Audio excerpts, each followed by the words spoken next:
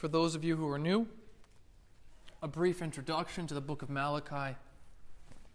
For those of you who enjoy history, a brief introduction. The story of Malachi, I think, really begins back during the Babylonian captivity. Some of you have heard the story of Daniel in the lion's den. Daniel got into the lion's den because he was taken from Judah as part of the Babylonian captivity and transported to Babylon. He was part of the first deportation that occurred in 605 BC. There were three that would follow, one in 597, one in 586, and one in 582 BC. God raised up Nebuchadnezzar. He raised up the Babylonians in order to execute his judgment on his people. That's why he called upon Nebuchadnezzar to come and to execute his judgment on his people. So there they are in captivity, and we fast forward, 586, 576, 566, 556, 546, 540, slow the clock down, 539. There is a new superpower. The Persian Empire is at its height. Led by Cyrus, they overthrow the Babylonians in 539, establishing themselves as the new number one. A year later, Cyrus issues a law in 538 allowing the people who have been in captivity, those who wish to return home, they may return home. And so this mass exodus begins to take place. And you would think that the first thing that they would do upon returning is to rebuild the temple that was destroyed when Nebuchadnezzar laid siege to the city in 586, but they don't. They don't rebuild it. It lays in rubble. They make excuses week after week, month after month, year after year. 18 years go by, and they still have not rebuilt the temple. It still lays in ruin.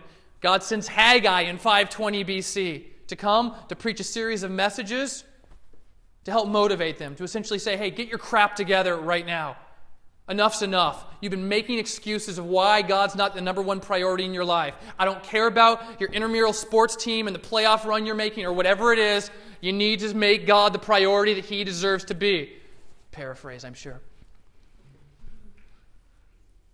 And so they respond positively. They rebuilt the temple. And life is good for a while. 516 BC, it gets rebuilt.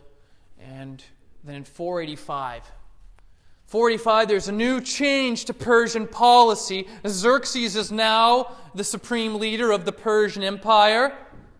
And Xerxes implements a new taxation program. The Persian Empire, it continues to grow and to grow and to grow, and with it, the need for more money. So how do you come up with that? Well, you increase taxes. That's how you come up with it. And Xerxes shifts the tax burden to non-ethnic Persian entities, i.e. the provinces. And Judah feels this incredibly. Nehemiah, the 5th chapter, recalls the effects, debt slavery at an unprecedented level, the confiscation of property, famine in the land. It seems like a very long time ago since Haggai came, back in 520. Their spiritual zeal and love for the Lord, it wanes, and then it's now 460 BC, and God sends Malachi to come. And he opens this letter telling them about the undeserving love that God has for them. If you're here tonight, God loves you. Those of you who are Christians, God loves you. Those of you who are not Christians, who have not submitted to the lordship of our great God and King, He loves you too. And He is calling you to submit to His lordship, to turn, to repent of your sins. He's saying, follow me. But He loves you too. And that's how He opens this letter.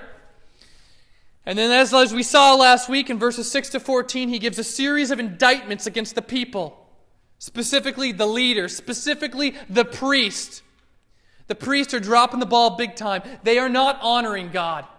They are treating God as a second-class citizen, as a nuisance. They are cheating God. See, people are coming to worship God, And the priest's job was to screen the sacrifices, the offerings that they would come and give to God as gifts. And instead of saying, hey, Josh and Rachel, you can't bring that lamb to God as a gift. Well, why not? Well, because it's missing 2 of its legs. Like, they should have been there. They should have said, no, you need to be giving God your best. You're not giving God your best. But instead they said, is it alive? Yeah, it's just sleeping. It's not sleeping. Yeah, sure, why not? Go ahead, give that to God. Bring that in. The priests are dropping the ball. They are fumbling all over the place. They are showing more honor for the governor, for earthly relationships than they are for God. And they're just demonstrating religious activity. They're going through the motions. They're coming and worshiping God, when in reality they're just worshiping themselves. They're a joke. And God is incredibly upset with some of them. He's furious with some of them. And so, chapter 2, verse 1, we continue our story. And now, O priest, this command is for you. If you will not listen, if you will not take it to heart to give honor to my name, says the Lord of hosts, then I will send the curse upon you, and I will curse your blessings. Oftentimes we like to think that we're the exception to the rule, that we can cheat God, that we can worship Him with our lips, even though our hearts are far from Him. We can say, oh yeah, God's number one in my life. He's the number one thing. And say that all day long. It doesn't necessarily make it true. So Isaiah says, they worship me with their lips, but their heart is far from me. If you're not going to listen, I'm going to drop the hammer on you. That's what God says.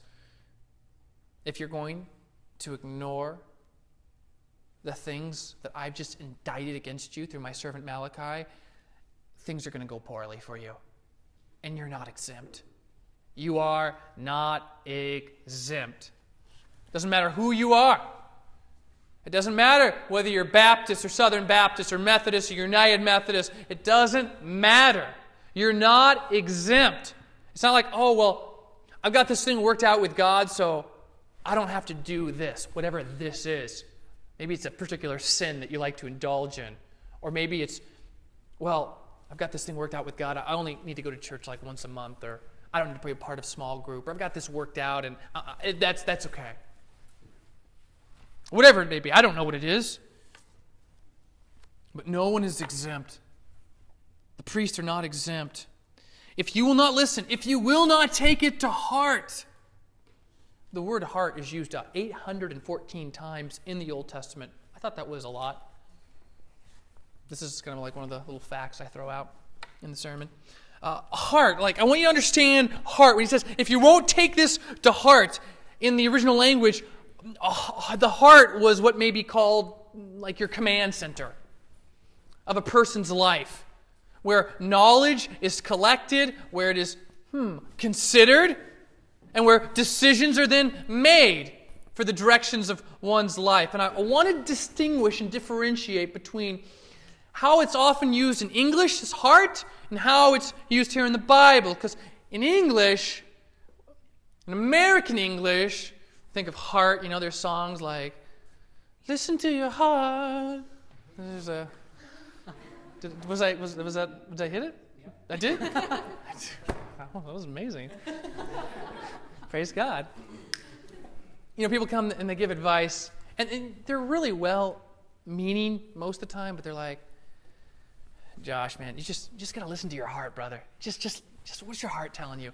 It's ironic because the prophet Jeremiah in the 17th chapter, in the 9th verse, he actually says, the heart is deceitfully wicked above all else. Who can understand it?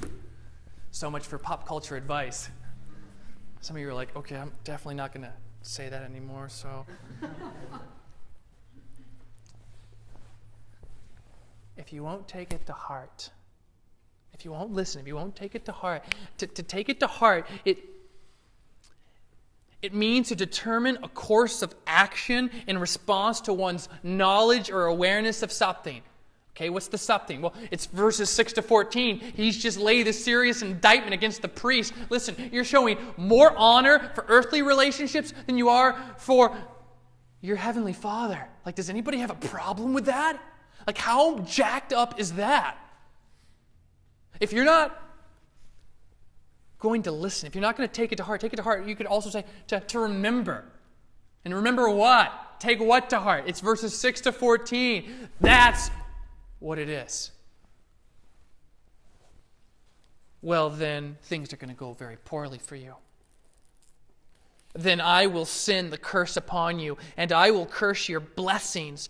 Indeed, I have already cursed them because you do not lay it to heart. This reference to curse is an allusion or a reference to the covenant curses found in the 28th chapter of Deuteronomy, where Israel is warned about what will happen if they fail to obey God. God will open the floodgates of disaster, that every aspect of their life will be plagued by trouble. Think of it like a watering hose, and God is holding it kinked. Listen, there is a cause and effect. If you obey me, wonderful. If you don't, I will release that, and you will experience that. Not because I'm a mean God, because I love you. And I love you so much that you will experience consequences. Like a father who disciplines his child. You've heard it. Like, this is going to hurt me more than it hurts you. That never made any sense to me when I was little. It makes more sense to me now. Like, God loves us. This isn't because God is angry or mean or cruel. It's because He loves us. He loves His people. That if they're not going to listen, if they're not going to take heed, take to heart what Malachi has just indicted them for, well, then they're going to experience discipline. They're going to experience some of these curses. They're going to be plagued by trouble. That's what it means here. And he says, indeed, they already have. As we'll see later on, back in verse 9, that some of the people, they've already been humiliated before the other nations. Verse 3. Behold, I will rebuke your offspring and spread dung on their faces, on your faces, the dung of your offering, and you shall be taken away with it. It's interesting. I do responsive reading. I preached this sermon Friday down in Galax. Anybody from Galax in here? No? Anybody who know where Galax is? You do? You guys, I didn't know. I'm just jumping in the car. I'm along for the ride. Spent 5 hours in the car on Friday, but I went down. I preached this sermon to the 424 Transportation Company, and I preached today to the 639th Transportation Company in Bedford. And during the responsive reading, every time we got to verse 3, it just got really quiet, as if everyone was reading. They're like, okay, I think there's a typo, because it's talking about dung getting wiped on people's faces. So everyone got really quiet when we read that part. And I don't want you to walk out of here and like all you remember is like, hey, how was the sermon? How'd church go at Lynchburg City? Oh man, I missed it tonight or whatever. Oh yeah, I don't really remember a lot. I just remember this part where God is going to wipe poop all over people's faces. As soon as I read this text, I'm like, oh man, I hope that's not all they remember. So let me break this down. Stay with me, okay? Stay with me. They're going to wipe. It's not just them that's going to experience the hurt. The effects go beyond them. Their descendants will experience. Oftentimes when we fail to obey God, we disobey God, we don't realize that the consequences may, like ripples in a pond, trickle and affect more than just us. And that can be true in a lot of areas where we disobey, where we sin, where consequences don't just affect us. Now other people, other lives are impacted by them. And that's what he's saying here. This curse would affect the descendants of the priest. Back in verse 7, it says they had polluted God's name. They despised it. He likens to their gifts being brought. You're bringing these gifts before God. Some of these gifts you're bringing, these animals, they're sick and they're dead. I'm not sure if it said dead, but they're sick and they're not good gifts to God. Like, would you bring that to your governor's table if he invited you over for a dinner? You're invited, a presidential dinner, right? Would you bring that type of gift? No, of course not. And the governor, he would be like, get that off my table. I don't want that associated with me because that's just so shameful and so disgusting. So he says they've polluted his name back in verse 7. So he will figuratively wipe and smear poop on their faces. He will figuratively pollute and disqualify them for service by spreading the dung of these animals on them. They bring the animals to offering as gifts. Leviticus chapter 4, Exodus chapter 29, they talk about, okay, so the animals are going to come, they bring them as gifts, and of course animals poop and pee, so we got to do something about that. So they would actually have a special method. They take it out and they'd go and they would discard it properly. He's saying, I'm going to wipe that stuff that you take out, that you burn, that's really gross, I'm actually going to wipe it on your face. And just as it is by law required to be discarded, so you too will be taken away from the sanctuary and burned. You will be taken away in utter disgrace. I mean, this is such a graphic imagery, but it's used intentionally to show the revulsion that God has.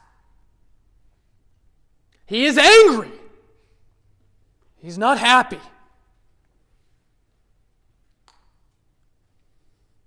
He is furious with them for their behavior, for their hypocritical religious activity that they call worship. You think you're the priest? You think you're going to get a pass? You think you can continue this type of conduct, doing these things that you know are not right, that are not okay? You can't.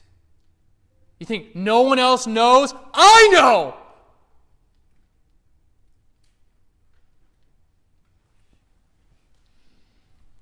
And I will remove you.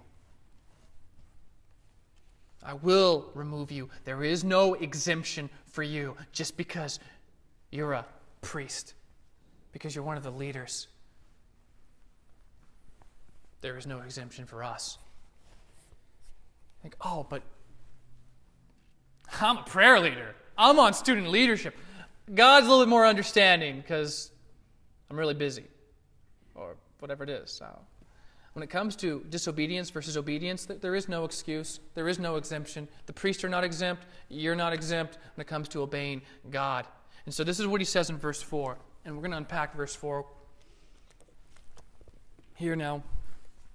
Verse 4, so shall you know that I have sent this command to you, that my covenant with Levi may stand, says the Lord of hosts. He's got this covenant with Levi. And as I studied this verse, I realized I learned a lot about different covenants in seminary and graduate school. And for those of you who are not really sure of covenant, I think there's some similarities to a marriage covenant. A covenant's like a promise. You make a covenant. In fact, the membership covenant that Jordan Ginn that you signed is actually called a membership covenant. I'm making a pledge to serve and love and worship Jesus with this group of people. Yeah. So I remember learning about covenants in grad school. Learned about the Noahic covenant. Okay, of course it's the rainbow, and that's God's covenant. That's God's promise to us that He'll never destroy the earth in a like fashion. Abrahamic covenant, Mosaic covenant, Davidic covenant, new covenant. Really thankful for that. All right? Really thankful for the new covenant. That we are saved by grace alone, through faith alone, in the person of Jesus Christ alone, and that true faith always involves repentance, a turning from our sin, a hatred for the things that God hates, a love for the things that God loves, a desire to grow in holiness, a desire to be more like Jesus. How is that possible? Because the new covenant promise in Ezekiel 36 is that He will replace our heart of stone with a heart of flesh, and His words, not mine, cause us to walk in His ways. That's great news, the new covenant promise. But this is about the Levitical covenant. And as I'm studying this passage this past week, I realized I never remembered learning about this. Well, one thing we do at Lynchburg City Church is we learn the Bible. So, we're going to learn about it right now. To understand the Levitical covenant, this covenant with Levi that Malachi mentions here in verse 4, to understand his reference to it, I think it's significant and important that we probably take a history lesson. This whole story starts Abraham, 2200 BC, 2100 BC. You can pick whatever date you want. He calls Abraham out of the land of Ur. He has a son. His name is Isaac. He has a son. His name is Jacob. Jacob has 12 sons. 12 sons. Most people know about his son Joseph. That's what happens when Christian Bale portrays you in a movie, regarding of how much courage that movie may or may not lack. So, most people are familiar with Joseph, the coat of many colors, but Joseph had 11 brothers. One of the brothers, surprise, surprise, it's Levi. Levi, his story, and Levi's, like so many of these Bible characters, not exactly an upstanding dude, as you're about to find out. The story with Levi begins, we see in Genesis chapter 34. Does some of you guys have sisters? Anybody have sisters in here? Okay, this story may or may not upset you. They have a sister, her name's Dinah. And Dinah goes out with a guy named Shechem. He's a Canaanite prince, and he doesn't exactly treat her by the liberty way. In fact, while they're out and about, Shechem actually takes advantage of her and rapes her. Perfect timing. Takes advantage and rapes her. Well, for those of you who are brothers, you would be pretty upset. I have a sister, and I would be upset to hear that. That would be very upsetting. Well, her brothers are upset. Shechem comes, he says, listen, I want to marry her, I'll marry her, okay? So the boys say, come here. What do you think? What do we should do? Why do we do? Okay, I got you. Tell you what, you can marry her. Now, they have no intention of letting her marry him. But they say, yeah, you can marry him. He's like, awesome. He's like, is that it? No, that's not it. You need to be circumcised. He says, well, say what? Yeah, snip, snip. You need to be circumcised. Oh, okay. Okay, yeah, sure. No, not just you. Your whole town, your whole village has to be circumcised. Well, that might be a tough sell, but okay, we'll do it. Well, Levi and Simeon, they have no intention of allowing this to happen. So while all the men of the village are recuperating after their operation, they go in and they hack them to pieces, and they kill every single man in that village. Not so much the Liberty Way, but that's what they did. And while other brothers were involved in this story, God deals specifically with Simeon and Levi as the ringleaders because of their bloodthirsty revenge. God curses them with landlessness. In Joshua 19, the tribe of Simeon, we see it absorbed into the southern tribe of Judah. But Levi has kind of a come-from-behind story. Hundreds of years later, after the Egyptian slavery, they're at Mount Sinai. Moses goes up to grab the Ten Commandments. He comes back down. They built a golden calf. Unbelievable. Well, this is not working. This is not happening. So Moses calls. He rallies. He says, anyone who is for God, on me right now. The tribe of Levi rallies. Boom, just like that. And they execute judgment on those people who were behind that. And because of their response, and this would have been Levi's great-great-great-great-grandkids, how they responded to this situation, Moses tells them and assures them that God's blessing will be upon them. Moses, his brother, was Aaron. People familiar with Aaron because refer to him as the first priest. But shortly after Aaron's death, in Numbers chapter 20, the first mention in Numbers 25 of this covenant of Levi. That's what we're talking about. Malachi makes the reference in verse 4, this covenant of Levi. Okay, now we've traced it to this point in history. In Numbers 25, there's another golden calf type situation that happens in the wilderness. The people begin worshiping the Canaanite god of the storm, Baal, and indulging in gross sexual immorality. But there was one among them who stands up for holy God. And that is Aaron's grandson, Phinehas. And I will read the text from the 25th chapter of Numbers, starting in the 11th verse. I'll read just 3 verses here. Phinehas, the son of Eleazar, son of Aaron. The priest had turned back my wrath from the people of Israel, in that he was jealous with my jealousy among them, so that I did not consume the people of Israel in my jealousy. Therefore say, behold, I give to him my covenant of peace. And it shall be to him and to his descendants after him the covenant of a perpetual priesthood, because he was jealous for his God and made atonement for the people of Israel. And we sang a song, He is jealous for me. When Scripture speaks of jealousy, it's not in a sense of speaking out of envy, but of God's determination to preserve from corruption His relationship with His wayward people. It's the other side of His love which motivates Him to exercise at times His wrath against any threat to the covenant relationship that He has established for the benefit of His people, for our benefit. So Phinehas, Aaron's grandson in Numbers 25, he's commended because he acted with that same type of zeal to defend and to preserve from corruption God's relationship with Israel.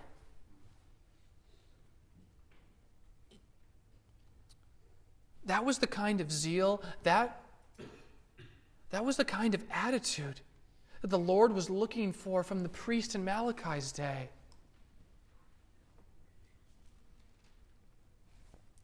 But that wasn't their attitude. They had a careless attitude. The Lord was such a wearisome, such a burden. He was a nuisance. Like, as long as He kept His mouth shut and didn't say anything, okay, we're good, God. But don't you ask anything of me. Don't you demand anything of me. I want to live my life. I want to do it how I want to do it. Like Esau. They treated God's name as worthless. They traded something so valuable like his birthright for a bowl of soup. That's how they had dishonored God. God was looking for an attitude like Phinehas. Oh, by the way, that's going to be hard to have sometimes. God was looking for, and is looking for, even today, from His followers, for us to have a type of holy zeal, a type of love and devotion to God, the way Phinehas did in his church today, to preserve His name, to protect the church from savage wolves, you might say. My desire is that we would be like a Phinehas. But it's hard. It's difficult. It's unpopular. Sometimes it's awkward and uncomfortable to be a Phinehas. Imagine in Numbers chapter 25 when he confronts, these are not only his countrymen, but a lot of these people are his relatives, his family. And he has to say, what you're doing, it's not right. You need to stop. What you're doing is not okay. You're worshiping the Canaanite god of the storm. God alone is the God of the storm. Read Psalms 29. What are you doing indulging in this gross sexual immorality? What is wrong? You just stop. I doubt that got him a lot of Facebook likes on his page.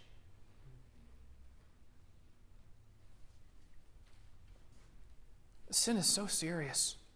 God takes sin very seriously. In that story, He actually kills. Phinehas actually puts to death one of the individuals a part of this. That's how serious it is. That we would be like a Phinehas. That we would be willing to confront people. Today, so many Christians are just pansies.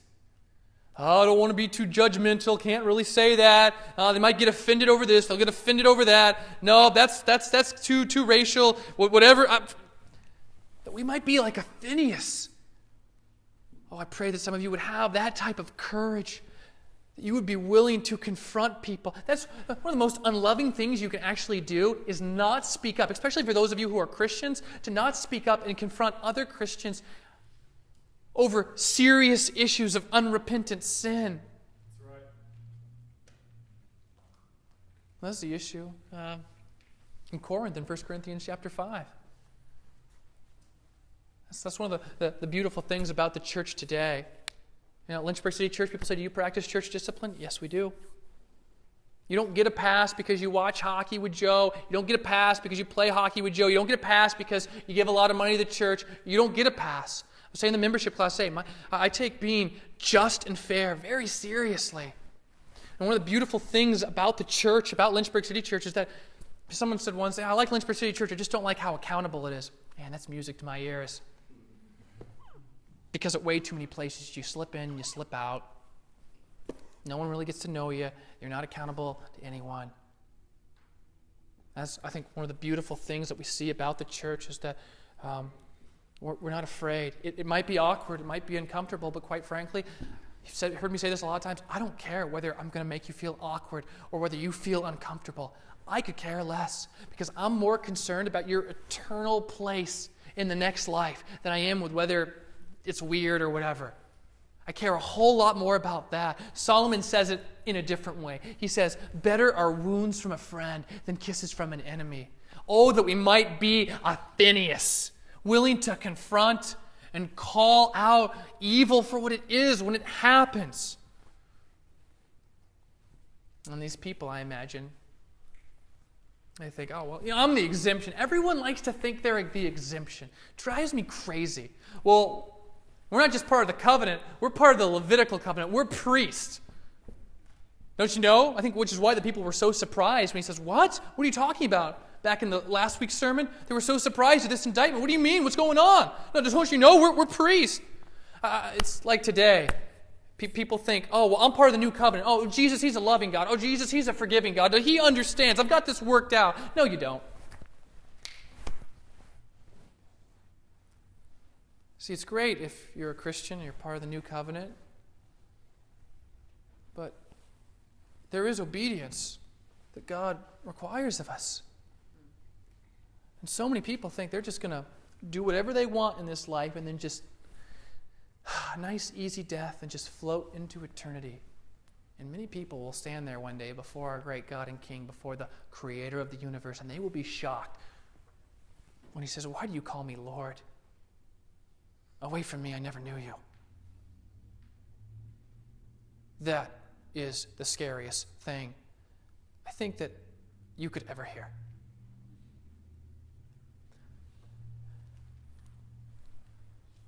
But I think it is a real picture of the stakes. They're very high. God doesn't discipline. God doesn't say, listen, if you're not going to hear what I'm saying, then I'm going to curse you because I'm mean or I'm vindictive. It's because I love you. I love you so much, and what you're doing, it's wrong. It's not okay. I don't approve of that. And because I love you, I'm not going to allow you to continue this type of behavior, this type of disobedience against me. I love you too much to allow you to do that, for you to think, oh, everything's just okay. It's not okay. And He uses, oftentimes, Phineases in our lives as a means of communicating such truths. That we might be like a Phineas, and that we might respond positively when we hear from such Phineas types. That we take to heart what he says, and then we repent. Holy Father, we love you. We worship you. We praise you. You are a good God. We're nothing without you. I pray for those of us in here who share too much in common with the priest, too much in common to these people who have been dishonoring you, too much in common to these people who have been treating you as if you're a nuisance, as if you're a burden, as if you get in the way, who simultaneously claim to love you, who simultaneously claim to be your follower. I pray that you would grant them a heart of repentance, that you would show them the areas that maybe they are and have, including myself, God, too much in common with these individuals. And for those of us, I pray that you would help us to have the type of courage, that I think about when Phineas confronted everyone, that probably was really scary, that we would have that type of courage when we come across unrepentant sin in the lives of people we love. That we would be willing to say, I don't think that's right. What do you think Jesus thinks of that? Maybe even just asking that question. So, I pray, as St. Augustine prayed so long ago, Lord, command what you will and give what you command. Enable us to do and to be what right looks like, to be a Phineas. We pray this in the name of the Father, and of the Son, and of the Holy Spirit. In your name, King Jesus, amen.